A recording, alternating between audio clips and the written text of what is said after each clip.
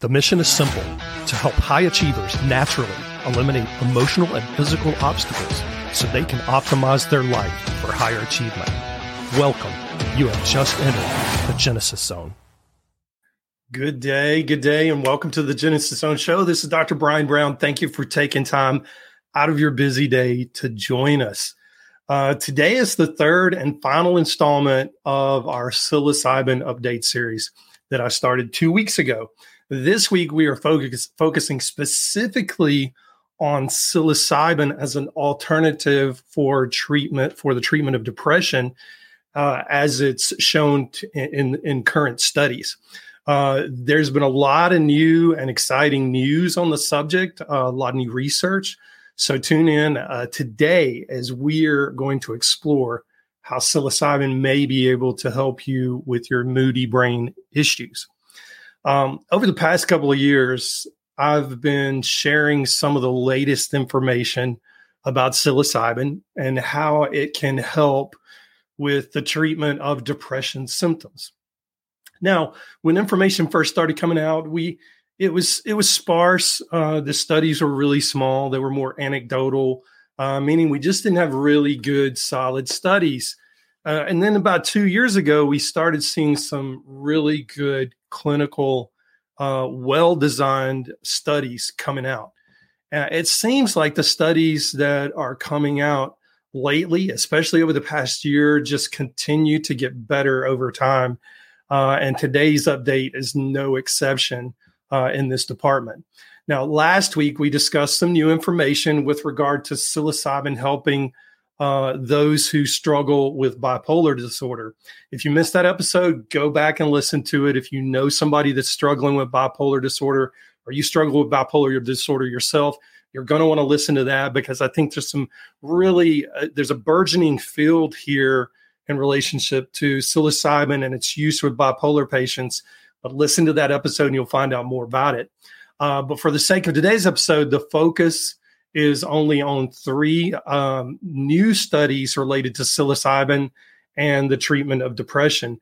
And not to harp on an old thing, but go back and listen to part one of this series if you want to understand the foundation as it relates to neuroplasticity and why neuroplasticity, or our brain's ability to lay down new nerve pathways, healthier nerve pathways, is critical to understanding where we are in this arena related to psilocybin and how it vastly differs from prescription medications that are on the market today. Go back and listen to part one for an understanding on that and for a really good foundation leading into today's episode. Now, the first study up was published in the journal Scientific Reports. Now, it's not a well-known journal, but it's still a reputable, peer-reviewed journal. And this was a long-term, what they call a naturalistic observational study, spanning from November of 2019 to May of 2021. Now, what does a naturalistic model look like? A naturalistic model, it means that it occurs in the community where people are living. It's usually done with questionnaires, very structured questionnaires.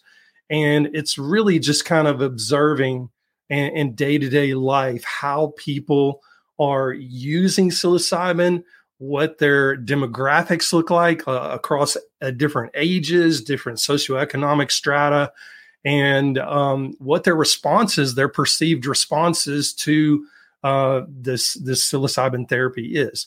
So that's kind of what the researchers were looking at in this particular study. And you may be thinking, it's not a very powerful study if it's a naturalistic observational study. It's definitely not a placebo-controlled study, and we'll talk more about that here in just a second. The interesting piece of this study, though, was that it appears to be the first of its kind observing for the differences between subgroups of psilocybin microdosers. Okay, so in the psilocybin community, there's a lot of thinking around stacks. And when I say stacks, I mean combining your psilocybin microdose with other nutritional supplements to enhance the effects, make the effects cleaner, and make the response more efficient. That's all I'm talking about here. So in this particular observational study, they wanted to see if there were any differences reported among these various microdosing subgroups. So they looked at those who only took psilocybin. They looked at those who took psilocybin plus with a stack of lion's mane. Lion's mane is another a fungi, a mushroom that has very good neuroprotective and neuroactivating qualities. In fact, you might call it a legal way to really stimulate your brain without having to use psilocybin, which right now is a Schedule 1 and is not legally able to be prescribed. But lion's mane is a really good, like I add it to my smoothie every single morning, along with cordyceps and reishi and different types of mushrooms that are legal because of the health benefits of those particular types of mushrooms. But anyway, psilocybin in some groups is combined with lion's mane. And there's a lot of beliefs around that. And then some people take it one step further and they combine psilocybin with lion's mane and niacin. Now, I'm not talking about the no-flush niacin. I'm talking about nicotinic acid, real true blue niacin, the kind that causes skin flushing if you take it in a high enough dose. Now, typically people who microdose, they're not taking doses over 500 milligrams of niacin. Some people will take 1,000 milligrams. It will cause flushing, guaranteed, every time. So you got to be careful with that. But with niacin, typically they're in the 250 milligram range in order to get the effect that they're looking for, which, as I said a second ago, it's a perception there that taking it with niacin, taking psilocybin with niacin and or lion's mane can boost the effects, make it cleaner, and make the response more efficient. Now, again, that's just a belief. So this was the first study of its kind to look at whether or not that actually had a clinical effect, or at least a perceived clinical effect. At just under 1,000 participants in this particular observational study, the sample size was really healthy enough to yield some really good information. But just keep in mind that this was an observational study, and the power behind it isn't as great if it stands alone. But again, we'll talk more about that in a second. Now, for those who microdosed in this study, independent of whether they added lion's mane or niacin or both to their regimen, researchers found that those who microdosed psilocybin were more likely than non-psilocybin microdosers to see improvements in their mood, in their anxiety control, and in their stress tolerance. Now, here was an interesting finding on top of that, and this is the first time we've ever seen this separation in a study. Those over age 55 were also more likely to see improvement in psychomotor function. Another way of saying that is, if that doesn't make sense to you, another way of saying that is those 55 and older who microdosed had better improvements in their overall movement, their overall coordination, their overall manipulation of their body, their dexterity, their grace of movement, their strength, and their speed than those microdosers who were under 55, and then even better than those who didn't microdose at all. So that's the first study. And in the grand scheme of things, it proved to us, what other more powerful studies have already proven. Is this a weak study? Well, in the absence of other studies, meaning if it stood alone, it would definitely be a weak study. But when you consider the whole body, the growing body of research that we have related to psilocybin and the treatment of depression and its effect on depression and anxiety, quality of life, then a naturalistic study, an observational study of this nature is really a good way of saying, okay, we recognize these studies over here that are in a, shall we say, sterile test tube-like environment controlled by the research group. We recognize those, and they're good and they're powerful, but what's actually going on in real life? So now we're starting to see these naturalistic studies come out that's backing up all of this information that's done in this sterile test tube environment of a research setting. Now, frankly, we need both types of research. And at this stage in the development of psilocybin research, especially as it's related to an alternative treatment pathway for depression, this naturalistic design confirms a lot of what we already know. And this particular study really opened the door for further research on age-related differences in psilocybin response, which we've not really seen before, such as why do those age 55 and older who microdose see better improvement in their psychomotor function? We don't know the answer to that. There needs to be more research in that area. I have a feeling it has to do with neuroplasticity, and we're talking about neuroplasticity and the neurological system as a whole, not just the brain in and of itself. Okay. So all that said, let's move on to the second study, which was published in the Lancet journal, which is a very reputable journal. Researchers looked at 52 study participants who had been officially diagnosed with major depressive disorder. Now, in a double-blind, placebo-controlled fashion, the study participants were blindly given a single dose of psilocybin based on their body weight, which kind of placed people in the category of 25 to 75 milligrams based on their body weight, or they were given placebo. Now, the measurement tools that they actually use two depression measurement tools, which you see commonly used in depression studies all the time. Sometimes you'll see the Montgomery-Åsberg depression rating scale, or MADRS, used in a lot of studies. And then sometimes you'll see the Beck Depression Inventory, the BDI, used in a lot of studies. This particular study, they used both. A little redundant, if you ask me, because there have been correlative studies that show they correlate very well. But anyway, they used both of them. And what they did, they measured their MADRS and BDI scores at the beginning prior to taking the single dose, and then 14 days after the single dose. Now, researchers found that participants in the psilocybin group, not the placebo group, but the psilocybin group, had a 13 and a 13.2 drop in their MADRS and BDI scores, respectively. Again, there's that correlation, and we typically see this in other correlation studies. So, in the case that sounds like Greek to you, this is a huge improvement. In fact, it was greater than 54% of the participants in this study met the criteria for full remission of major depressive symptoms at 14 days. Now, I can tell you, after 25 years of clinical psychiatric practice, this never happens with prescription medications. And this is very, very, I'm going to add another, very significant, okay, in a really good way. Now, besides telling us how effective psilocybin is in treating major depression, what else did this study show us? Well, I think the biggest thing is that it showed us that there needs to be a larger study with the same major depressive population and the same double-blind, placebo-controlled design. I would personally love to see this study replicated with about 1,000 people, 1,000 participants who have major depressive disorder. My hunch is we're going to see the exact same results as we saw with this study.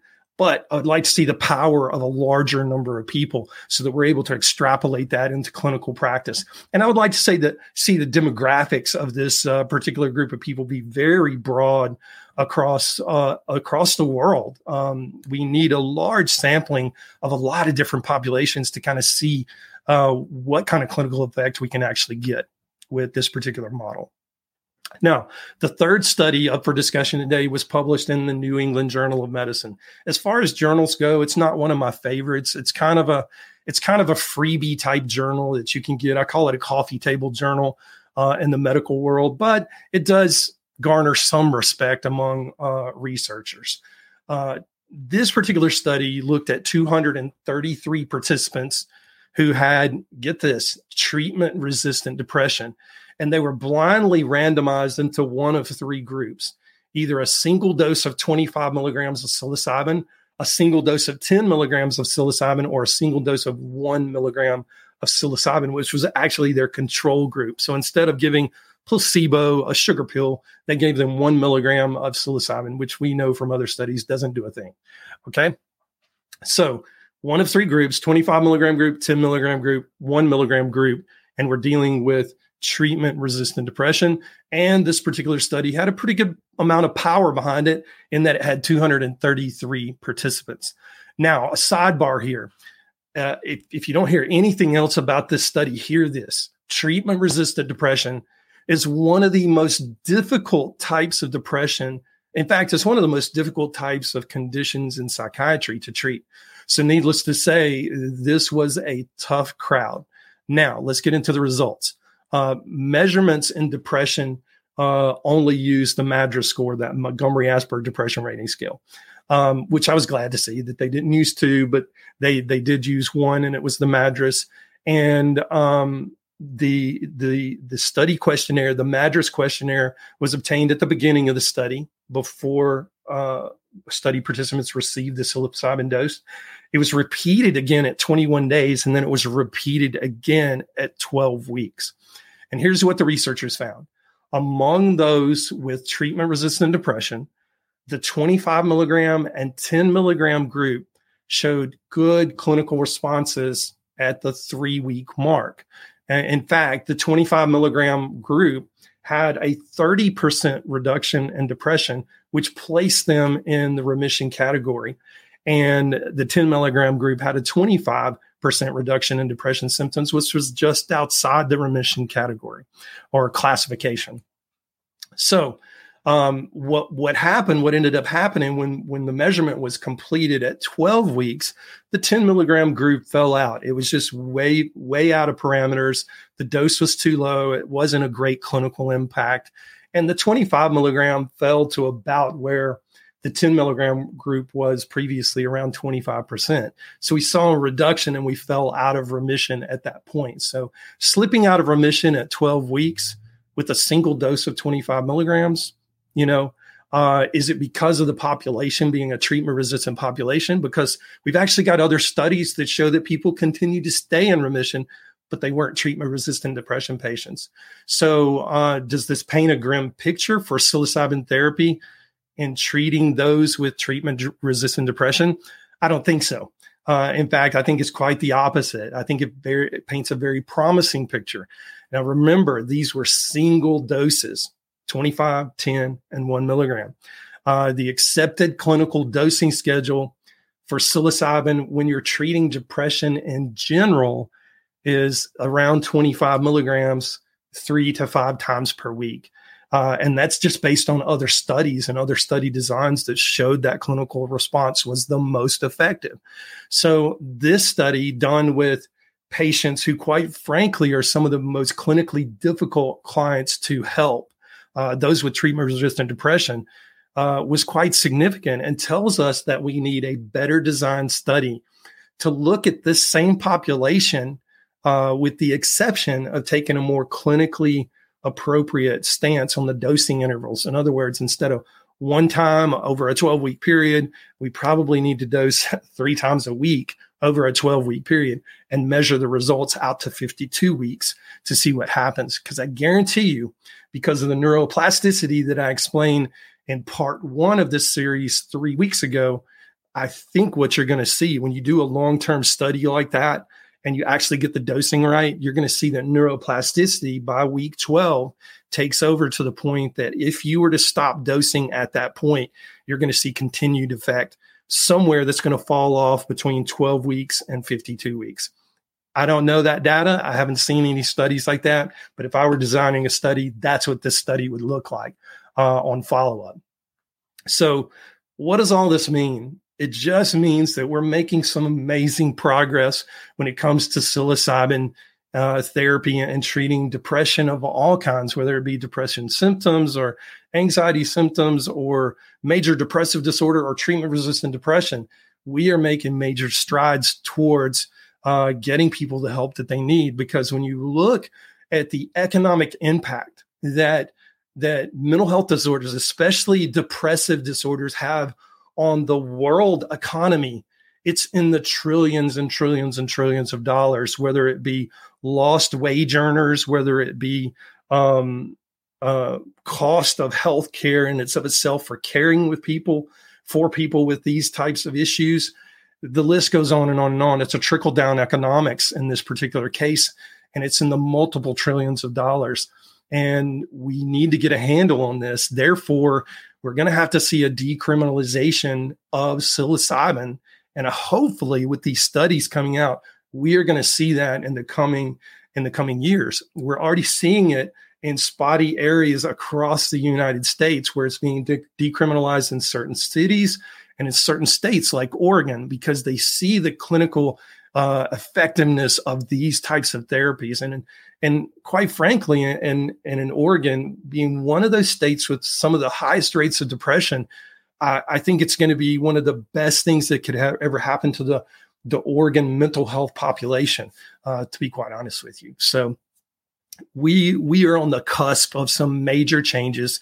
These are revolutionary studies. This is revolutionary data that we're getting right now that we're going to be able to apply clinically. So that's why I want to keep you up to date. Even though we can't prescribe this right now, I want to keep you up to date so that when that time comes, you are aware and you're informed. So what do you do until that time? Well, I highly recommend that you work with a functional mental health practitioner who can start with the genetics and work their way up. I have learned that if we can impact the genome by nutritionally supporting the gene to function the way it was designed to function in the first place, then we can change a person's clinical course seemingly overnight. In comparison to using prescription medication, it is like almost overnight. What I see clinically when I work with a client who's struggling with depression or severe debilitating anxiety, when we get them in, we do their genetics, we establish where they are, and we establish the pathway forward of what we need to do. Once we implement that plan, we're seeing changes in as early as 2-3 weeks by simply nutritionally supporting the genes. Versus, and I'm talking about changes where a person wasn't working, now they're going back to work. A person wasn't attending college, now they're going back to attending college. It makes people go from non-functional to functional. Is it a miracle cure? It's not a miracle cure. Is it a small portion of a larger piece of the treatment protocol? It definitely is. Do I advocate for people to come off of their antidepressants when they initiate this level of care? Absolutely not, until the time is right.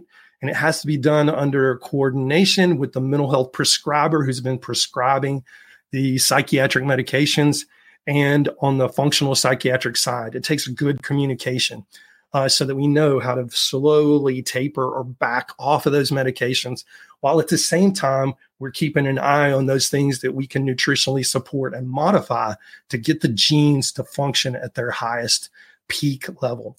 So if you want to know more about that, I encourage you to reach out to me. I'm open and available in my free time, what little I have, but I do answer messages on Messenger, Facebook Messenger, on Instagram, on LinkedIn. Reach out to me, even on YouTube. You know, if you message me there, I'm going to answer you back. You have a question, don't sit there on it. The best thing you can do for yourself is get the answers you deserve. So most informed, most trusted, most grateful you spent this time with us today. Until next time, I'm Dr. Brian Brown. Stay in the zone.